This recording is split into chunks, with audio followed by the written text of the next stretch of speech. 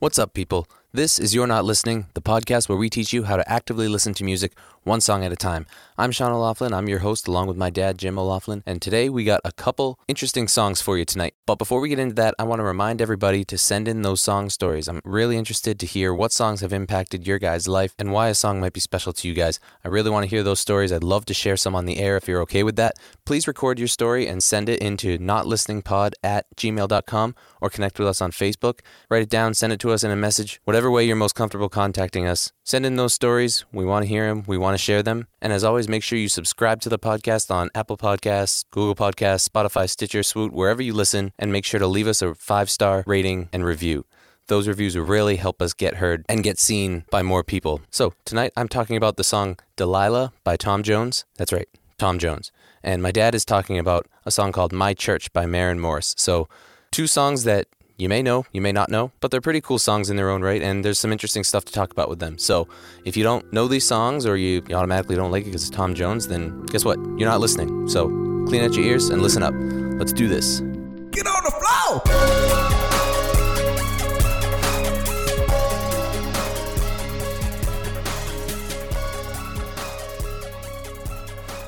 I don't have a joke. Do you have a joke? Oh, I do. Wait a minute. I didn't come prepared for this.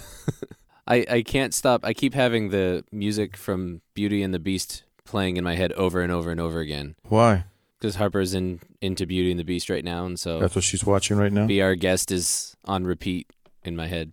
So, you want a joke? Yeah, I do. Now, this is bad because I don't like to do dad jokes, and I don't want it to be like, oh, every time they go on, he does a dad joke. You're supposed to be doing the dad jokes. Yeah, but I don't have one. All right. I've got two, since you don't have any. You Okay. want the good one, or the you want the bad one, or the really bad one? Yes. Okay. So, if Satan ever lost his hair, do you know what the problem would be? No, I don't. They would be held to pay. Mm-hmm. Told you. That's pretty groan-worthy. It is, all right? But this one's actually better. This is the one I was planning on. Okay, what do you get when you cross a stringed instrument with a car that was from the 80s? A stringed instrument with a car from the 80s? I don't know. A Mandalorian. Oh, okay. That's fairly topical, since that show is pretty popular right now. There you go. Okay. That one's better. That's better. Terrible. Sorry about that. I saw one that it was like a priest, a nun, and a rabbit all go into a bar, and the priest says, "What does everyone want to drink?" And the rabbit says, "I don't know, but I think I'm a typo."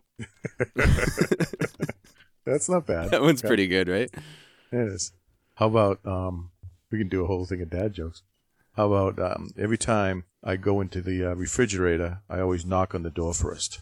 Why is that? Just in case when I open the door, there's a salad dressing.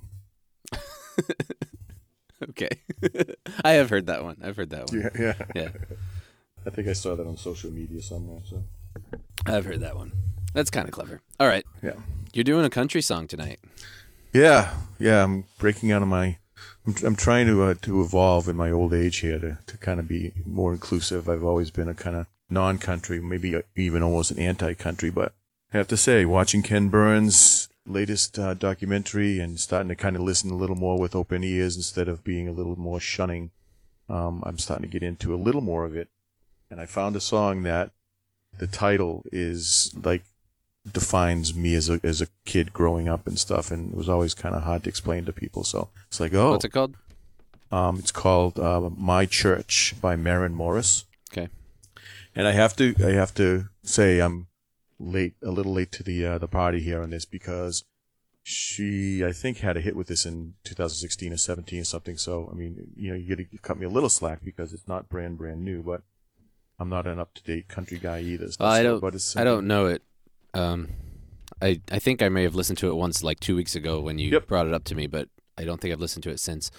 And the other thing that kind of turned me on to it, as I told you, I think in one of the past episodes, is I'm really into that CMT MTV thing that they're doing, what they have been doing. Again, I'm late to the party on that as well. The Crossroads, yeah. The Crossroads, and it was the first one I saw actually, and it reminded me how much I really love. How much you just turned the light on. It's too much. Just trying it out. All of a sudden, your face was like really bright and just like the light doesn't have a lampshade on it. So I realized how much I love Alicia Keys. In fact, I added another Alicia Keys song to the I to think the I future have an playlist. Alicia Keys song on mine too. She is so talented, and it was her and Maren Morris, who I had never heard of until I saw this episode. And I was like, oh, let me go deeper and research, and I found that song, and it just screams my childhood. How about you? What are you looking at? What am I? I'm looking at Tom Jones. You're still doing Tom Jones. Yeah, I'm doing Tom Jones. Hold on, I'm trying to think. What is? Your Alicia Keys? No, it's not Alicia Keys. It's Joss Stone. Oh, that's yeah, on my Joss list. Stone. That's on mine too. I'm doing Tom Jones, but I'm not doing. It's not unusual. I was ready to break into the famous dance, Tom which I can do. Tom Jones always. Yeah, that's pretty good. Tom Jones always reminds me of Mars Attacks. It does. Because he's got a scene in Mars Attacks. Which, by the way, if you've seen the new, I think it was aired at the Super Bowl commercial. Was it the Walmart commercial? The Walmart with all the commercial. aliens? The Mars Attacks guys were there, Yeah. and not too many people know who those guys are. Like, oh, there they are. I love that movie. That's hilarious. That movie holds up. It holds up for sure. And what was it with Tom Jones? Whenever they played Tom Jones, that's when their heads would explode No, and I kill thought them? that's what it was. No, Tom Jones. There was just a scene where he was performing, and they showed up on the side of the stage, and they were like cheering and stuff. And they were like loving it, and then he stopped, and he was like, "What the hell are you doing?" And then they like Blasted destroyed. They blasted everyone in the audience, and then Tom Jones helped like Danny DeVito and someone else go like start killing him and stuff. But no, it was some other song that I don't remember what it was. Some other song that killed him. I thought it was Tom Jones, but I looked it up doing some serious research for this. Well, yeah, right. For this show, so There seems to be a little theme because remember I was doing the Martian Hop a little while ago, so we got this Tom Jones now. yeah. The next episode we're doing the musical score from The Martian, and no, we're not. That would be boring. 2001. I actually don't know what that musical score is like. Maybe it's good. I don't know. Yeah. But no, I'm doing Delilah, which is just a weird song. Classic story of boy meets girl, girl cheats on boy, boy murders girl with knife, and then writes a song about it. So yeah, good stuff. leave it to the '60s to make a love song out of it that no one remembers what it's all actually about. except they know the chorus and they sing it at every rugby game in England. Yeah. Kind of thing. So weird song. Yes. I'm not gonna say that I like really enjoy this song or that I listen to it a lot, but it's interesting and there's a lot of stuff going on in it and there's some interesting things to talk about. So musically, yeah, well, just in general, like we'll get into it. Why don't we go listen to it? So right. click on the links in the show notes and go listen to it, and then come back and we'll talk about it. we're gonna do Tom Jones first, right? We'll do That's Tom what Jones. Yeah. All right, do Tom Jones. All right.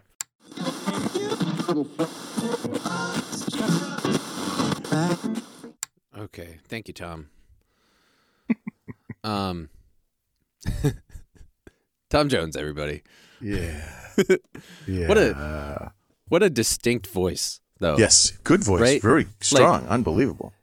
Unbelievable voice, but again, so far in the cheese, just Yes. buried in the cheese. Yep, stinky, smelly, But the thing with thick, Wisconsin, with Tom Jones, Vermont cheese. it's when people think of Tom Jones, they think of it's not unusual to be loved by anyone. And that's like it's Ba-da-ba-da-ba-da. yeah, and it's this song is so different from that, but it's what's weird. So the first thing about this song that I want to point out is it's in triple meter, which means it's in 3/4 instead of 4/4. So most popular songs are in 4/4, which means there's 4 beats in every measure. 1, 2, 3, 4. 1, 2, 1, 2, 3, 4. 1, 2, 3. It's a waltz is if you can picture yourself waltzing, 1, 2, 3, 4. 1, 2, 3, 4. And it's like that's the normal. That's kind of what our ears are used to listening to. So, and that's what you do when you waltz? that's what I do when I waltz. Yeah. Okay. Yes. I waltz, of all the frequency that I waltz, But this song is in 3/4, which means it's 3 beats per measure. 1, 2, 3, 1, 2, 3, 1, 2, 3. Bum bum bum bum bum bum bum bum bum bum. And it what that does is immediately it gives you this sense of urgency because you're used to that comfortable, even rhythm of 1, 2, 3, 4, 1, 2, 3, 4, 1, 2, 3, 4. You go from that to 1, 2, 3, 1, 2, 3, 1, 2, 3, and it just you get that sense of urgency, and it's almost like a little bit of chaos, kind of controlled chaos, kind of a panicky sound, which fits really well with the theming of this song, actually. Right. So I like how they did that. I think that was a good decision. It kind of drives it. Like, it really feels like it's being driven so fast, right down your throat, That's down. The thing. It's not relaxed at all. No. It's very like high tension sounding, especially with the way that they did those beats, because it's not just the drums that are doing that. It's every note is defined. It's very staccato. Dun, dun, dun, dun, dun. Yeah, very staccato. And it says on Wikipedia that even though it is in triple meter, it's considered to be a power ballad by the British ballad tradition. So, well, again, nothing says the 60s like, let's have a love song ballad about killing your girlfriend and then sitting around and waiting for the cops to come and get you. So I was talking with a buddy at work who's also a musician, and we were talking about different songs that we could play because we were jamming at work one day, long time ago actually. But I brought up a song by Kaleo. Kaleo, is that how you say it? Do you know them? I don't know. They do that song, Way Down We Go. That was their popular song. But this is another song that is super duper dark. And his response was, I love me a good murder ballad, but this one goes a little too far.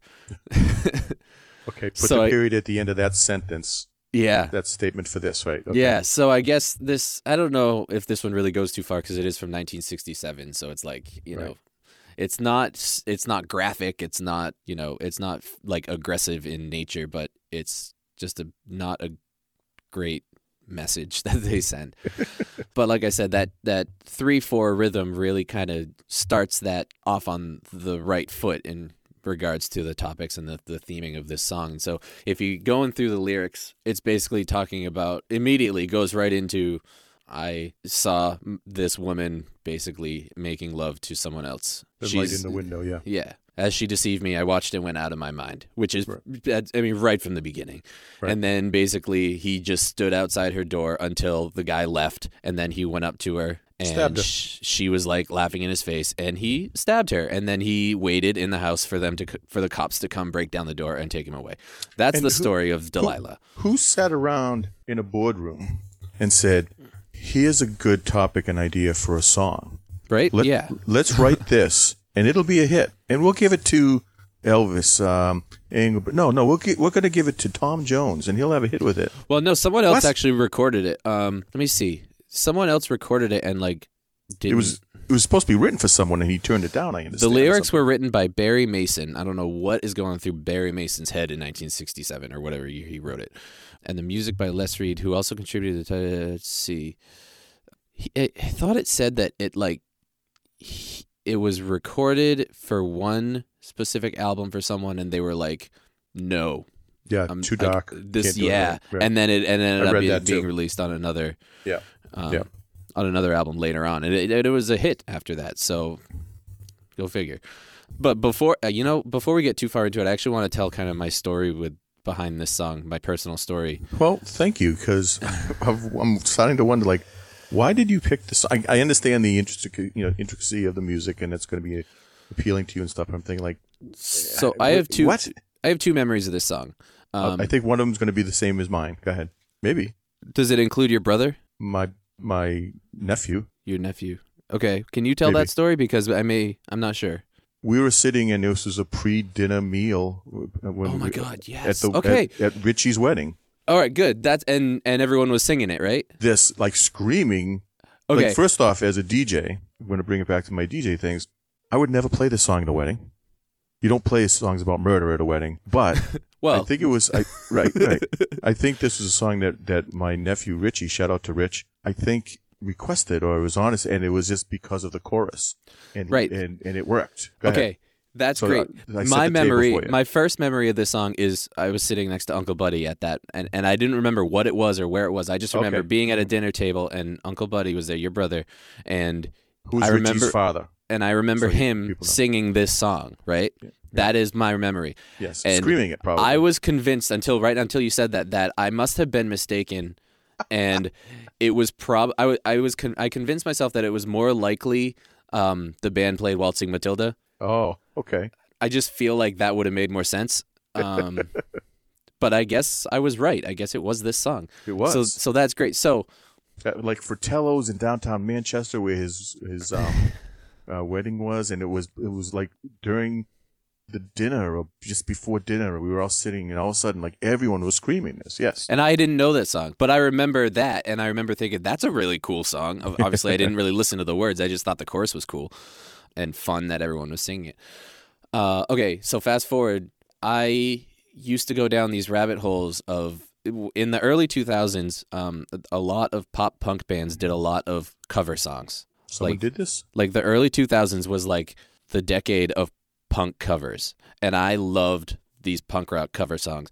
And one that I somehow found on BearShare or Napster or one of the one of the illegal download sites, because you just search like punk covers and then you just whatever comes up you start downloading whatever songs sound interesting. Flogging Molly CDs from Napster. Flogging Molly covered this song. It was a live recording, and it doesn't sound anything like this. It's fast and it's heavy and it's Flogging Molly. Yeah. So I couldn't really understand the words too well what he was saying, but like I recognized the chorus, and that reminded me of that time with our family when we were singing it. And so like that's my story with this. And then it must have come on somewhere on something I was listening to, either Pandora or something. I must have heard it somewhere, and it brought everything back to me, and I was like, oh yeah, that's that song. Okay, so that's my story with this, and I wanted to bring that up, especially the part about everyone singing it, because it's such a chaotic and kind of drastic and panicky feel for the verses, but then when he goes into the chorus, it for some reason turns into like the most sing-alongable sing-along song that like you know what it reminds me of? It reminds me of the scene in Lady and the Tramp when they're at the Italian restaurant and the guys are like playing the accordion and singing while they're like eating. You know what I'm talking about? Nope. You ever seen Lady and the Tramp? I don't remember. That was a long time ago. So Disney made a movie. Tonight is the night. Oh, you yeah. Remember that? Yeah. That's what it reminds me of, like an Italian restaurant with people like singing at the top of their lungs, that's why. That's exactly what it was from your family. But that's what it sounds like to me too. Like that's what I picture is just like people standing, or like a whole bunch of people with their arms around each other singing this together. Yeah. And apparently they do it at soccer games or rugby games. I don't. Right, which is probably why Flogging Molly covered it, because it was probably something that was playing to the rugby fans, right, or something in their home, in their home city, or in Dublin or someplace. Yeah. So to me, I find that super interesting that there's this really kind of crazy sounding verse that goes into super melodic and singable chorus. It's really weird. So a couple little things that I noticed in this, and I don't have like a ton of, I'm not going to get super deep, and I don't have a ton of things to talk about with this because it's actually a really short song. It's pretty straightforward, straight to the point. But there's a couple things that stand out to me in it that I see what you did there. Straight to the point with the knife. Well done. There's the dad joke. But there are a couple things though that I want to point out that I think are kind of cool in this song. So he ends every verse and chorus with the same kind of melody. As she deceived me, I watched and went out of my mind. And every once in a while, he does this thing that's super common in that time, this kind of like mid to late 60s. If you think like, when was Jay and the Americans out? That was around the same time as this, right? Early 70s, late 60s. Yep. Yeah. So magic, and I'd say Jay and the Americans is kind of in a pretty similar genre as this. They're just better. Sacrilege. No, I mean, if you're looking at, you could say that Good Charlotte and Against Me are both punk rock bands. Okay. You're going to say Good Charlotte holds a candle to Against Me? No. Right, exactly. Right. So they're playing similar types of music, is what I'm saying, from the same time period. So he does this thing that you hear in a lot of songs like that, and I think Jay and the Americans does it quite a bit. If you look at like the last line of the first chorus, but I was lost like a slave that no man could free. When he says the word free, he does this little wave, like pitch change, free. And it's just something that happens a lot. If you go back and listen, forgive me, Delilah, just couldn't take any more. Okay.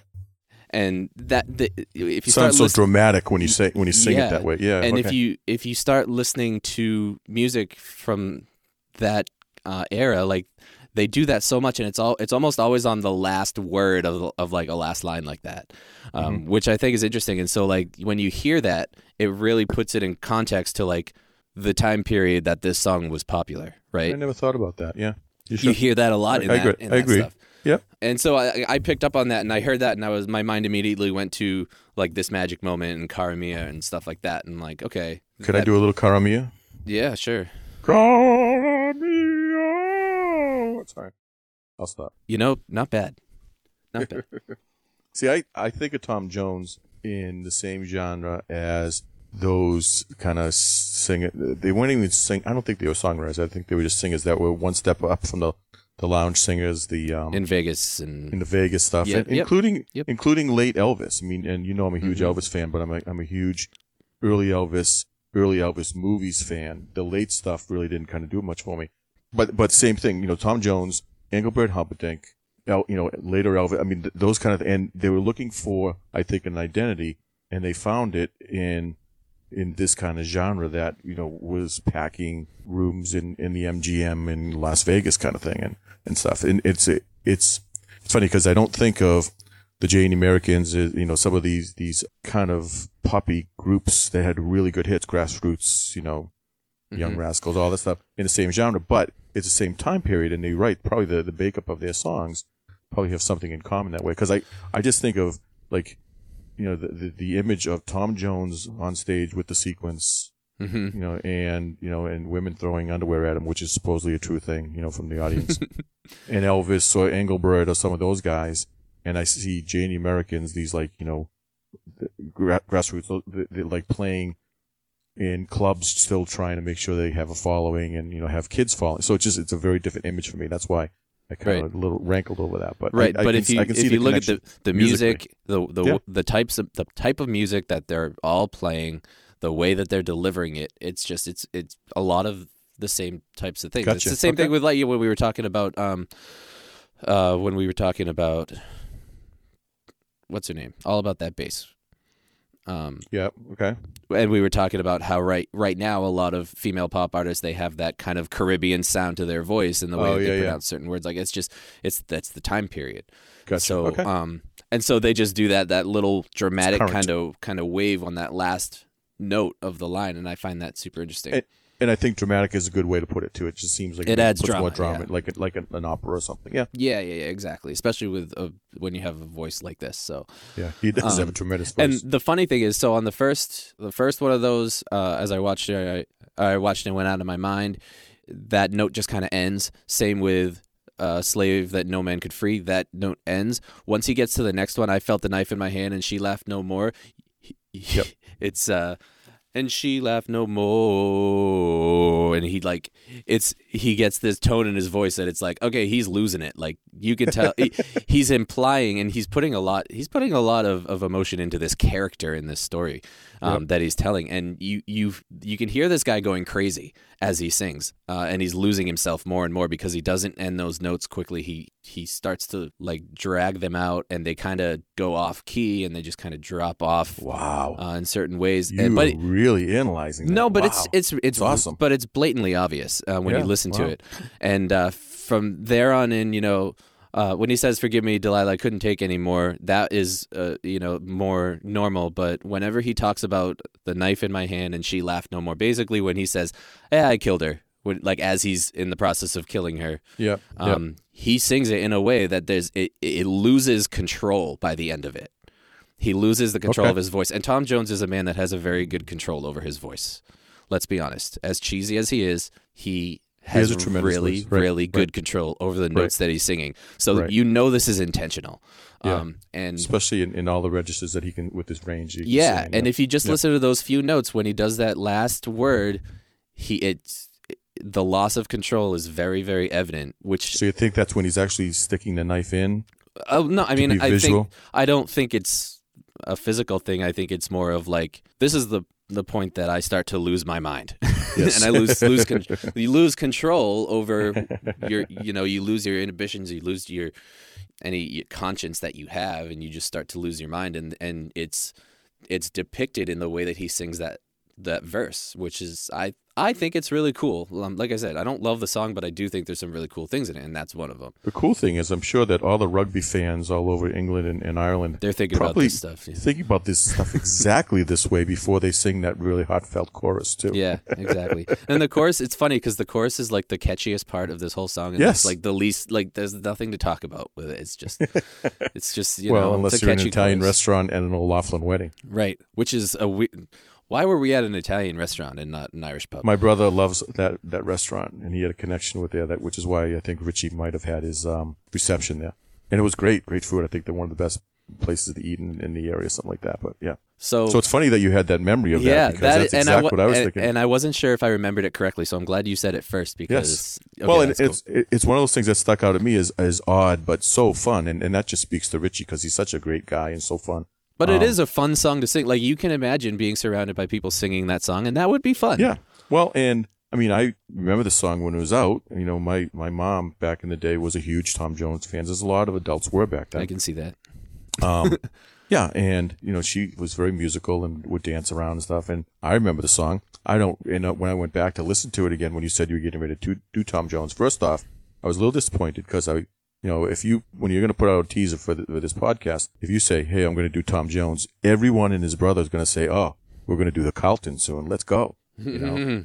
But that's why I wanted to do something different. Yes. And when I went back and listened, I don't remember the story. I mean, I like, oh yeah, I guess this was a pretty bad story. I don't remember anything else about it, but I know the chorus. But you weren't listening back then. And I grew up with this song. I mean, I've known it for years. It wasn't a new one to me, you know. So it was strange. They're like, oh yeah, hey, this is a pretty terrible story. Yeah, yeah, it's pretty gnarly. Let's make a love song out of it. Murder ballad. Is that what he called it? Murder ballad. It's pretty gnarly. Yeah. And then the last thing that I noticed, which kind of it adds to the kind of chaos sound to it, is, and they don't do it throughout the whole song. They only do it during the horn solo, when there's like a big trumpet solo. Bum ba-dum bum ba-dum ba-da-dum ba-dum. Oh yeah. So there's a guitar that's hitting these really short chords, and they're only hitting it on the third beat, so the last beat of every measure. So dun dun dun bum bum bum bum bum bum bum bum through that part.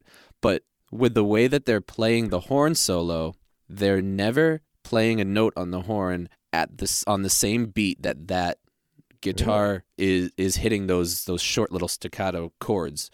So if you're listening to that chord, it sounds like it's offbeat or out of place because of the way that they're playing the notes on the trumpet, and so it creates this really chaotic sound that I feel chaotic when you listen. You're right. It's right. very very chaotic, and it's tight. They're right on rhythm. They hit it on every third note, but because it's not lined up, and it's not like they're playing the note on the trumpet on the second beat and then the chord comes in on the third beat. It's like intentional. It's like half and half. Like it's one right after the other, so it sounds like it's offbeat even though it's on beat, and it's really wow, kind of chaotic. So you think in 1967, 68, that was like very forward thinking? And I don't know. I mean, there have been really good classically trained musicians working in studios since recording music was around. So I imagine, I mean, this music was written by someone different than, like, Barry Mason wrote the lyrics, and Les Reed, not Lou Reed, Les Reed wrote the music. So Les Reed, let's see what it says about him. English songwriter, arranger, musician, and light orchestra leader. So this guy's classically trained. I mean, it's a composer. He's a composer, and so I'm sure it's all intentional to create that chaotic feeling of what's going on in the song. So now, interesting. Did you listen to the Spotify version, or did you watch the video? I watched a video that's the same version. Okay. Did you watch a live video of him singing in front of an orchestra in the background? No. Okay. The one I watched had a full orchestra in the background, and it was very clear with the staccato violins and all the other things that would go toot, toot, toot right from the beginning. And there was an orchestra, a band leader right behind him, that I'll have to send you the link, that if you were to see that version of what I saw, and again, it was a straight up version. I'm sure he was probably lip syncing. It was for a variety show, I'm sure, at the time, in 68, 69, whenever it was on. It's almost funny to watch the guy who was leading the band. He was having more fun than anyone in the entire audience, dancing around and stuff, and all you saw was his back. I wonder if that was one of the composers of the guy who wrote it. Maybe. That'd be interesting to find out. Or maybe he was the inspiration. Maybe he is, oh my is God. a newly single a newly single widower. Ball. Yeah, it was great. It was awesome. Yeah. And you can never usually take your eyes off Tom Jones because he's always such a dynamic performer, but this guy was stealing the show behind him. It was pretty funny. I'll have to watch that. Yeah, but I'll send it to you. but that stood out to me when I was listening to it today. Interesting. And it was clever songwriting because they just did what they could to evoke the feeling that clearly they wanted you to feel a little bit uncomfortable, a little bit out of control, a little bit chaotic, because that's what is happening in the story of this song. So and when you think about it, what film producers, directors do that? Hitchcock. Yeah. Again, that was during the time, and that was Hitchcock, Stanley Kubrick, and Jordan Peele and this new guy that did Midsummer and Hereditary. I don't know. I mean, I would lump all of them in the same category as like the new all of the Hitchcocks. Yeah, but in 67, 68, Hitchcock was still huge, obviously. Yep. Well, yeah. I mean, I would compare music this song. was such a big part of that. I would very closely compare the feeling of this song to Psycho.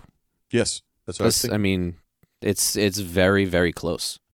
Wonder if there's a comparison there somewhere. Yeah, I wonder which came out first. What year did Psycho come out? Do you know? I think it was earlier than this. If I had. Yeah, so it was probably. I mean, that theme, especially the shower scene, with that classic theme, it became such a phenomenon. Just it's such a connotation. Anytime anyone holds a knife, they're going re re re re. So, what, can you say that again? Oh, thank you. Okay. And so I'm sure. I'm sure. And the irony of that scene is you never saw it strike flesh. Right. It was just the motion. But you did sound. see a whole lot of chocolate syrup. Right. Because it was in black and white, so they're like, let's use chocolate syrup. Great movie. Great classic movie. But great theme song too, but I probably won't talk about that theme song because now we already did. But yeah, I mean, that's all I have for this song because those are the things that stood out to me, and I do listen to it sometimes because I do find it interesting. It's a good song to actively listen to. I'm so proud of you that on any given day, I mean, your song that's on your playlist is going to be a Tom Jones song. You never know. I'm also a little disappointed, but no, sorry, we won't talk about that. Right. But this is it literally evokes good memories from a wedding from the family back in the day. This is literally the only Tom Jones song that you'll probably ever catch me listening to. See, I would be dancing around doing the Carlton here, especially when I'm cleaning the house. I hate that song. I like it because of the Carlton, though. The song is terrible. Yeah. But, once you learn how to do the dance, like you've got that dance down. Yeah. The world is yours. But you can also do that dance to literally any song, except this one. No, you cannot do that to anything else except it's unusual. It's sacrilege. All right. Do you have anything else about this song? Well, just when I was doing a little research on it, too, and I think one of the Wikipedia references down, one of the last ones that was unsubstantiated and needed to be kind of referenced. Supposedly, maybe Elton John had sung backup on this. Oh yeah, I don't know. I saw that. I don't know if there's any way to ever prove that. I think it was a, edit needed or something else needed to kind of be proved to make sure it could be legit and stuff. But which I thought was really interesting because that was just prior to Elton hitting, so I can see him in the studios, doing some backup singing. It says according to Philip Norman's 2001 biography of Elton John. Elton John provided background vocals on this song, but it does say citation needed. But I guess if it was in a biography, maybe. Right. I mean, I don't know. Yeah, I mean, the musical world is a small world. That's true. They all work together in the same studio. So that's very true. You're right. So that's cool. That's all I got. So Tom Jones for me is always secondary because at the same time it was always Elvis. And Tom Jones was like the competition. It's kind of like when you're growing up, do you like the Stones? Do you like the Beach Boys? Do you like the Beatles? Or do you like, Dave Clark 5? All that kind of stuff. Yeah. So Tom Jones never did it for me.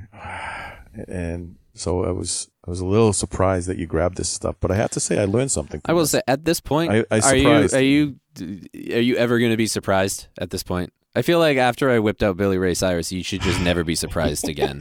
Right. No, because you were going to do this great song that you kind of turned me on, that rap song. I'm thinking like, oh, this is going to be interesting and everything else. Oh, I'm going to do that one, yeah. But I wanted to, I've been doing a lot of really modern songs, and I have a lot of older songs on my list too. So I wanted to kind of start dipping into those as well. Gotcha. And you know what I do is I put my playlist. All of the songs that I want to talk about on this show, I put on a playlist, and when I'm driving to work sometimes, if I ran out of other podcasts to listen to or I don't know what I want to listen to, I will press shuffle on that playlist, and I'll music ADD my way through those songs until one just kind of piques my interest at the time, and I listen to it, and then I start listening closer to it. Very intently. And then you end up, listening to it over and over again to like see what you can pick up on and stuff. And so when we were deciding what to do, this is the song that piqued my interest as I was never would have thought that it would have been Tom Jones would have grabbed you that way. Although it is interesting, like you said, in the instrumentation of it and how they... Well, and I know that's something you really pay attention to. I have a personal memory with it, too, not just because of our family, but because of that cover that I had from Flogging Molly. I really liked that cover. They did a really good job with it, and I was such a huge fan of Flogging Molly, especially back in the early 2000s. So, that song, I did like that song. I just didn't really know this original version. And my version of it was sung by Flogging Molly. You never knew it was a Tom Jones? You never knew it was a Tom Jones? I think I did, but I didn't really care. Tom Jones was, I didn't care at the time. I just, this is a cool thing that Flogging Molly is doing, and so I liked that, and so that song, I have a memory with that song, a personal thing with that song. Don't give yourself away, but did you get on Napster? I mean, I don't want you to get arrested or anything. So I want to say this was probably the Bear Share, or this was probably Kazaa. Remember, Kazaa was like a big one. Yeah, wow. I think this was Kazaa, which was one of the last ones. It went like Napster, and then LimeWire, and then Bear Share, and then Kazaa, and then back to LimeWire. And then people started getting arrested or in big trouble or fined. So we went. So then iTunes came out, and we started getting legitimate and buying music from iTunes. And you posted on MySpace. Yeah, and then AOL. And then eventually, and then YouTube came about, and we eventually started finding ways to convert online which has probably just destroyed all of our computers with viruses, but found ways to convert YouTube videos to MP3s and then download them from that site.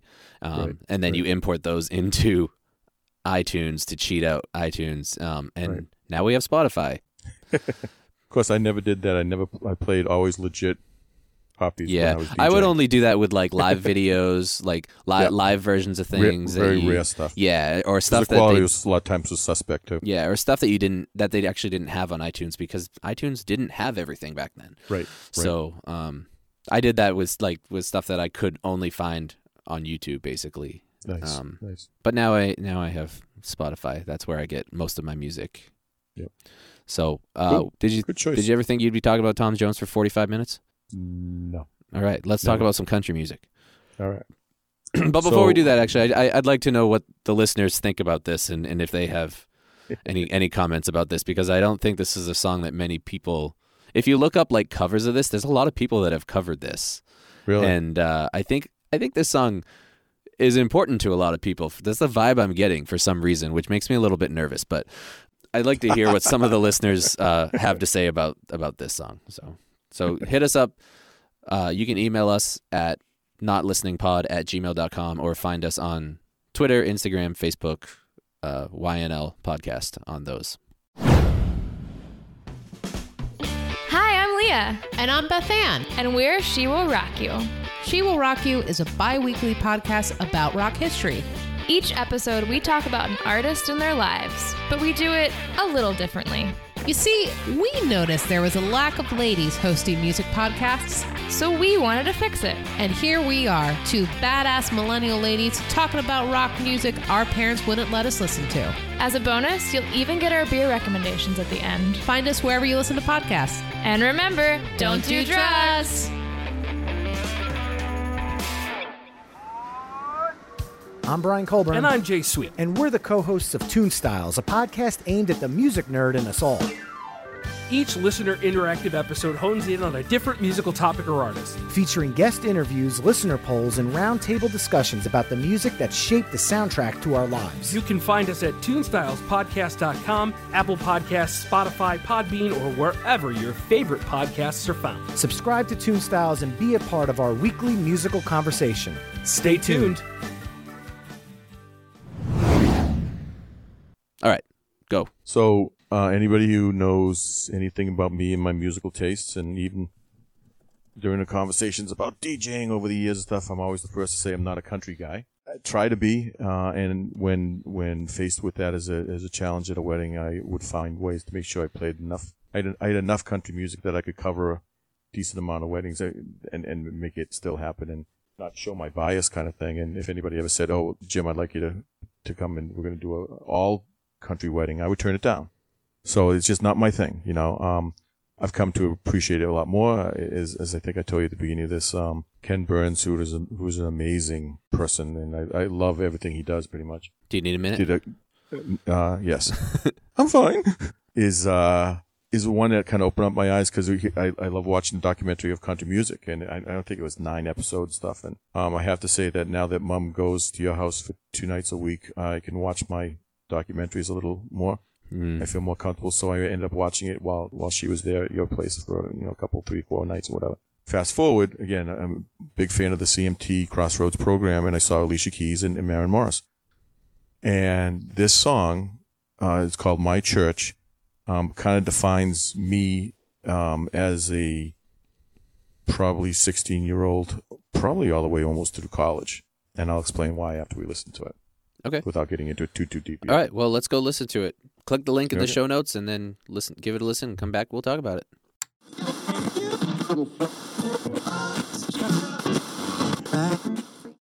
Okay, what do you think? Some really good lines in there. The chorus, isn't it? the chorus is really, really good. She followed the country song formula to a T. She did not stray from the typical country formula.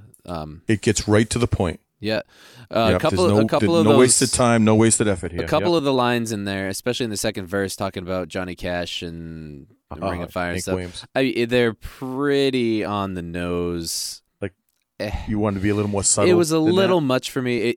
This is the reason I'm not a huge fan of "You're My Favorite Song" by OAR. It's too much on the nose, you know. And I thought, and I was reading at the beginning of that, I was like, "Oh, that's cool. Oh, that's good. Oh, okay, all right." Yeah, when she mentions the songs too. Yeah, right? yeah. So it was just a little much, but you know what? Country music does more of that. Isn't that country? And what I always thought with this felt when I first started hearing it is this could have been written 40 years ago. It feels like an old time country traditional. There's a lot of the country stuff that's out now that has the rock stuff. I mean, there's all different genres of country.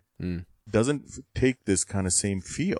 Right. And I feel like someone should have written this 40 years ago because it is such a great song, because that's exactly what it means when you drive around in your car. It's like it was almost like the epiphany of, yes, that's what it is. And what do you mean this was just written 3 years ago? How come people didn't think of this years ago? You know, it just seems like an old country song. Yeah, I can see that. This is like a philosophy that a lot of good artists have songs like this, with this kind of similar philosophy. Gaslight Anthem has a couple songs that kind of have a similar message. You mean with cars and stuff? Well, with, you know, basing your life and your beliefs and the way that you portray the world on the music that you listen to and the art that you know. This is I wouldn't call it a theme. I would call it a philosophy that you do hear prop up every once in a while. But I thought this created a very comfortable visual for what she's trying to say. Right. You know what I mean? Right. Like you get it, you see it happening, and you understand it very clearly what she's saying. Exactly. Which is cool. And the words in the chorus were the perfect amount of, they weren't spot on like that second verse. Like it was the perfect amount of kind of like vagueness, but you understand exactly what she's saying. So yeah, because it was just enough references to church type, verbiage and stuff. Yeah, right. Right. Well, it's a fair, even comparison to what she is considering the different aspects of church, what they are to her, and what represents what to her. What is her sanctuary? Right. Right. Which is why I think it. Well, first off, imagine me hearing the song for the first time by Alicia Keys and Maren Morris in the live show on that. So if you ever get a chance, it's funny because you can't YouTube those. They don't have all of the songs on all those. Probably have pretty tight control over that stuff. Yeah, but if it's if you ever see that and it's something you can DVR, it's worth it. Or if you ever make it to my house again, I have it. I'd like to show it to you. It's just that was powerful. It's like that's what kind of hooked me on this. And the more I listened to it, the more I just connected with this so much more on a personal level, which I was so shocked that I did that with a country song because I never would have thought, it would have been something like that.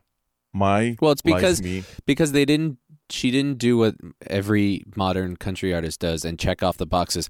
All right, back of my truck, check. Pickup truck, yeah. Whiskey, check. Like all of the things. Dog. Yeah. Dog. That one always comes up. I feel like you don't actually hear that in the songs. People talk about that when they say things like this, but you always hear them say something about whiskey. They always say something about, and it's almost always the phrase "back of my truck, back of that truck." Okay. And it Mud. stuff like that. Yeah. And it's like, okay, there's only so many. Right. Like, which is why I think that sometimes you and I maybe have a little bit of an aversion to it because, like, come on, give me more. Right. Give us and there more. are some deeper songs, out there, but they come off as a little cheesy and pretentious it's a sometimes. Well, and the irony is there are people who love it, which is awesome. And I never want to say to them, like, okay, but you don't understand music on a deeper level and stuff, because that sounds so stupid and snobby. No. But they don't feel the need to do that or care about doing this. It's like, I just like them. No, I used to have a problem with it in high school. Almost all of my friends listened almost exclusively to country music, and a lot of them wore cowboy hats and boots and big belt buckles. And you live in New Hampshire. I know, they were acting like they were rednecks and they were like very proud to like call themselves rednecks, and they were acting like they were like the deep South Georgia rednecks, and it's like you live in New Hampshire. Like put on a beanie, grow a beard, go climb a mountain. Like we're in New Hampshire.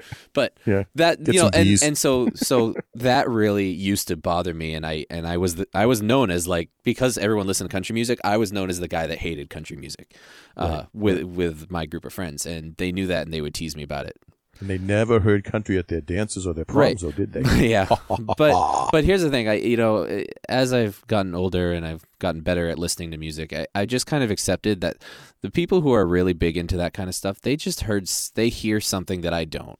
Yeah. And, I'm still not a big fan of country music, but every once in a while I'll hear a song that has something that I really like in it, and they hear something in that music that I am not able to pick up on for some reason that makes them really like it. And so good on them.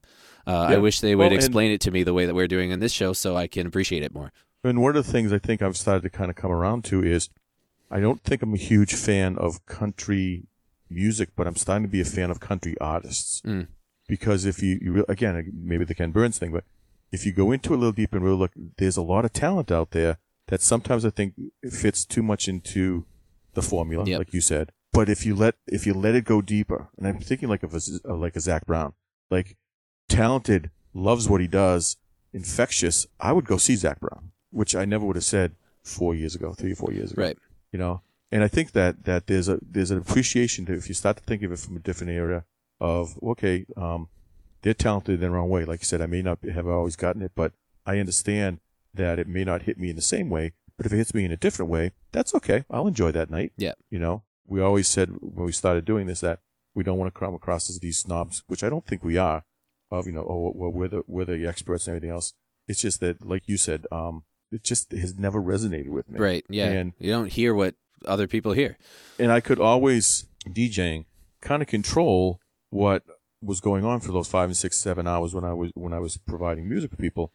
And if it was something that I didn't feel that was going to be something that was going to resonate with the crowd, I would kind of stay away from it. I would sprinkle in a few here and there and stuff, but it never was like, this is going to hit big, this is going to be great. It's like, okay, I need to make sure I can throw a few of these things in here. You need to do the ones that people go crazy at when they're drinking, like Save a Horse, Ride a Cowboy. Yeah, right. Or Friends in Low Places, something like that, right? But it's also, if the bride and groom said we need to hear these certain songs, and there were some really good love songs, I think, that are country songs. Brad Paisley has some unbelievable stuff, and and those things you could always kind of pull off. Right. But it just I always felt like and this is one of the reasons why DJ and I didn't want to use all the cheesy stuff too. I tried not to play the typical stuff. Is like there's too much good music out there to waste. Right. For that kind of stuff. So. Right. And I know we're getting a little off topic because we're not talking about this song, but I had something else about. So yeah, I am a really big fan of bluegrass music. And, I know. And like the old country stuff. I'm talking like early 1900s country music and Woody Guthrie and then like the really, really old stuff. I really like that kind of stuff, particularly bluegrass music. And people they'd be like, I thought you hated country music when I'm listening to like bluegrass music. And and it's very, very different to me. And I think there's definitely massive influences for country music. But the stuff that I don't tend to enjoy is the more modern pop country stuff, pop rock country stuff that it's become. Once everything started sounding like Toby Keith, I'm going to say around 2002, 2003, right around the time I started high school. And this country music kind of came into the mainstream, but it was poppy and it was like pop rock mixed with country themes. And that's when the Toby Keith and the Kenny Chesney got really popular and like that kind of stuff. That is the stuff that I historically could not stand. And I still don't really ever listen to it. I'm not a fan of it. But anything before that, obviously everyone loves Johnny Cash because he's just, he's Johnny Cash. The stuff before that was more, to me, that's more legitimate, like country music or country western music. Even like Dolly Parton is a phenomenal artist and a phenomenal human being, by the way. I'm sure we'll talk about her at some point, but like that stuff, I enjoy that stuff. Like it's because it's really, really good. And so, I have a really strong distinction between like what I would consider real country music and then modern country music and bluegrass, which is completely different, which I am all about bluegrass music. I love it. So I just want to like point that out for people who think that we're either too pretentious or just being biased towards country music or something. I categorize different genres of it in my mind, and there's some that I enjoy and some that I don't really enjoy. So that's all. Well, and I think there's a formula with that as well, because when you have the so-and-so AMA Country Music Awards, every 3 months. There's a Country Music Awards show every month, yeah. Come on. And that's marketing, that's putting it in the mainstream, that's making sure that people hear it. That's great. One of the country artists that I love the most, who I think didn't kind of go down that route, he started to and then pulled away, is Garth Brooks. Incredibly talented. Love to see him live. Right. Oh, yeah. Has an unbelievable fan following. But again, he was really big before that kind of pop sound came out. Like before Toby Keith started talking about, the red, white, and blue, he was already a massive artist. Right. So back to Maren Morris. Mm-hmm. Grew up like from 10 or 11 years old playing in these bars with bands when she was in Texas, stuff like so. By the time she was like 20, she had been on the road for like that wouldn't fly. That wouldn't fly in New England. You can't can't even get in as a musician if you're under 21. No. And I guess went to Nashville and started writing for other people and all. But she said that this one song is one that she never would have wanted to give away. That this is the one that she wanted to have like her voice on. She just wouldn't feel like anybody else could kind of sing it with the same kind of passion. And I can understand that because she has such range in this, such passion and to the point where you believe it when you hear her sing every note of the song. The connection with me is, here I am, 16 years old, just got a car, got my license, got a car, 1963 VW, one of, I think I had 9 VWs when I first started driving, because buy them for $100 and when they break down, you go get another one kind of thing. Right. And just take the radio out of the old one. And grew up single mom at that point, I was pretty much on my own and ate every meal out and all that. And my refuge, my life was my car, which is why I think some people, fast forward, now that I'm an old guy and stuff and how much I love cars and I have to have a convertible and I love all my vehicles that way. I think the car thing has always just resonated with me because it's always been, I don't want to use the cheesy line here, but it's always been like my church. It's always been, that's where I go. Driving for long periods of time, love it. Please let me drive. Please sleep. However many people in the car, let me turn up my music and put the windows down. I'll go forever, man. I'll drive. I don't care. And that's what, when I heard this, is like, I remember like saying to myself, yes, exactly, yes, Someone this gets is it. Yes. Someone pay attention to this. And it's like, I can't believe it's a country song, but yes. You know? And that's why I got so excited about it, and, the old, hey, we're going to church tonight, baby, and let's crank it all up and stuff. And this song literally is, let's go to church and let's sing it, the chorus. And, like we did with, some of the songs we talked about earlier in this podcast. Yeah, like Tom Jones. Right. Delilah. But it's also about church, so it's kind of one of the same stuff. So it kind of fits for that way too. Yeah. I love the chorus. Yep. First off, Chorus is the best part of this. So when you go, I mean, the words, I think, like you said, the second verse is pretty predictable. We know when it talks about Cash and Hank Williams stuff, but that's okay because I don't think she goes too much into that. It's like, no, it's just that one verse. It's We'll just one taste it. verse that it's like yeah, it's a little, it's like bordering cheesiness a little bit. Yep. But when you start out with, I've cursed on a Sunday, I've cheated and I've lied and stuff, like, okay, I can see where you're going to go with this. So verse, chorus, a little cheesy verse, chorus. Chorus. Required slide guitar solo. Oh, yep. Which is pretty good, Chorus, so a cappella chorus. Right. Chorus. And then chorus of, you can't listen to that part of the song without having your hands up, your head down, and singing the chorus because you're in the third pew singing like, can I get an eye? And you got to sing it along that way. And then repeat the chorus with the instrumentation back in there, and then you take it home. DJing, that would be perfect setup for that.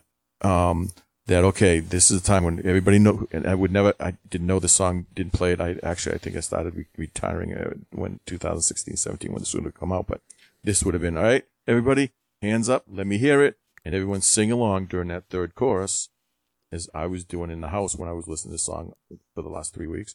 And then you say, okay, sing one more time, and then the music comes back in, you take it back home, and then, segue into another song. This, like, it's a perfect setup for that. Love the way that was set up that way. Well, that is the formula.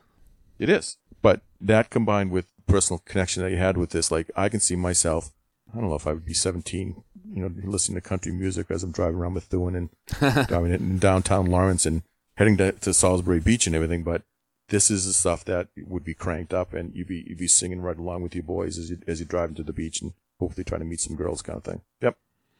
It was awesome. I liked the first verse. I thought it sounded very low budget. It sounded like she was in a garage because there's a lot of reverb. Her vocals are kind of in the background. Yep. It sounds like she was kind of standing far back away from the microphone and just singing. And I was like, oh, okay, is this like a low budget kind of recording? So you think she was just doing it a little softer, just kind of like? Well, I think it's just the way it was almost produced. Like a confessional. No, I think it's all produced stuff, and I think it just to give a intro. To make the introduction of the song a little bit more interesting, because then with that first chorus, or even maybe halfway through the first verse, she breaks into the bigger sound that holds true through the rest of the song. But I just thought that was interesting in the beginning because I was like, oh, this sounds more like an independent recording, and then it turned into a fully produced. Well, and I guess her history is she was a Spotify artist that she put a couple of her own produced songs on Spotify, and got like 2.5 million hits or something, and someone started paying attention, like, oh, maybe this is somebody we should instead of a YouTube sensation, she was found on Spotify. And I don't know if this particular version is that. I'm sure they probably went back in the studio and recorded it, legit and everything else. But and then from there she took off. So I don't know if it was done intentionally that way, but she probably had an idea that this is going to be something that works that way. Yeah. But I even. I think it's at the end of that third chorus, something like that, when she even throws a little bit of a hook in "Can I get a hallelujah?" Yeah, just like, oh, it's just like, this is so good. And this kid is like, well, I think she's like 23 or 24 when she's doing this. I think she's 27 now. What am I doing with my life? Right, and to have that kind of, again, she's been playing in bands and on stages since she was 10, but just to have that kind of sense and picked up. I think it was Song of the Year and, the CMAs and all that stuff. So it got a lot of attention when it first came out. But, like, okay. She's got some good chops. With the amount of country music awards shows out there, you have a higher probability of picking out something. I think it was the big one, the legit one, Yeah. you know, and young artist or new artist of the year or something like that stuff. But the ironic thing is, and you know, when we go and do these programs, when we do these podcasts, to go and to listen to songs, a lot of times, you know, obviously if it's on Spotify list or some of the other things, I'll go to the YouTube versions, and sometimes I'll just grab, you know, the official video. The official video for this almost ruined the song for me. Oh, I didn't watch it, so. In a strange way. The lyric video, the music, the Spotify version stuff, I think is fine, because then you could listen to it. It was the video itself was distracting to the point where she kind of looked like a punky little. She looks like she's 16 or like a brat. Yeah, like Avril Lavigne. driving like a. And one of her songs is an 80 that she has on one of her albums is like an 80s Mercedes or something like that. And she's like driving an older Mercedes and picks up people along the way. It's like, oh, it doesn't, like, be behind a mic or be in a church with Dusty in the background, black and white. It didn't seem to kind of, for me, it wouldn't have sold it to me if that was probably like whoever was hired to make that video, like was like saw her as like a young female. And it was probably like, oh, this is the video that we need to make. You're going to be driving with your friends. It's going to be fun. And it was trending. She probably hates I'm it. Sure that way. She probably hates it. But just like, it's usually the opposite, because a lot of times the video, obviously, I'm sure it's supposed to do, it enhances it for me always. Like, oh, I love the song so much more because I have the visual attached to it now. Right. With the exception of Tom Jones. But you could put that on in like everything that we say now could just be with the exception of Tom Jones. Except Tom Jones, and I'm just not mentioning Christmas music this time. It's going to be Tom Jones instead. Oh yeah. And it was just it just didn't do it for me. But the song itself like resonates on its own without any visuals for me, which is again rare, and it's a country. Yeah. Which I'm kind of proud of myself. Yeah, good for you that I did a country song. I'm proud of you too. I'm not so sure there's going to be a ton of them, but. No, I'm trying to. I don't have a lot on my list either, but I do have some. Trying to reach out a little more, try to, be open. So good for you. All. Yeah. Good for you. Well, yeah. I'd love to hear what listeners have to say about these songs, and I really want to get some listeners to send us some recordings or some written stories of how certain songs have affected them in certain ways, or maybe special memories that they have that are associated with certain songs. So please write that down or record it into your phone or somewhere and send that to either a direct message through Facebook or send it to notlisteningpod@gmail.com. And we want to hear them, and maybe we'll share some of them on the show. So we got another holiday coming up. St. Patrick's Day is coming up. So I think our next episode is going to be some Irish music, and then I think we might need to do a little bonus episode before St. Patrick's Day to talk about something that's kind of cool with Irish music. So, okay. So stay tuned for that. Get excited. If you don't like Irish music, listen to the next episode, because maybe you'll learn something. All right. If you don't like Irish music, you're not listening. You're not listening. All right. See what I did there? So anything? What else you got before we close out here? No, going to church. Okay. Wow. Aggressive. Can I get an hallelujah? All right. Thank you so much for listening. I hope you learned something. I hope you appreciate Tom Jones a little bit more, and that maybe you can, I hope we opened up your eyes a little bit to different ways of listening to some of these songs, because a lot of the songs that I talk about, at least, I'm trying to show you why these cheesy songs have been popular and what makes them great, even though you might think that they're just bad. So I really hope that people can get something out of that. So hope you enjoy it, and hope you subscribe and tell all your friends about it, and come back and continue to listen and engage with us. Anything else? It's not unusual. Okay. We're done with Tom Jones. Nope. Thank you very much. It's good to be back after both of us being sick. And yeah. Yeah, there's a lot of plagues that have come through. So. It's been bad. Bad winter. I'm not planning on being sick for the next one, so I'll talk to you soon. Thank you so much for listening, and we'll talk to you next time. See you, folks.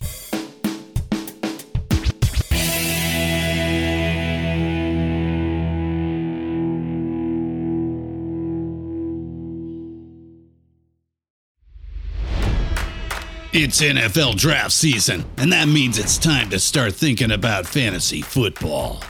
FantasyPoints.com features industry-leading experts and prognosticators using proprietary hand-charted data to help you score more fantasy points. FantasyPoints.com is the place to go for whatever kind of fantasy football you play. Whether you play fantasy football, daily fantasy sports, or do a little bit of everything, Fantasy Points has the meticulously researched content to guide you to victory. And why wait for the fall? Fantasy Points also covers the new spring football league, the UFL. Join the guru, John Hansen, Scott Barrett, Joe Dolan, and other massive names in the fantasy football universe with an exclusive offer. Use code Pantheon for 15% off any Fantasy Points package, including the all-in package, with access to every article, tool, and data nugget that Fantasy Points has to offer. That's FantasyPoints.com and code Pantheon for 15% off at Fantasy Points. FantasyPoints.com, code Pantheon. Score more fantasy points.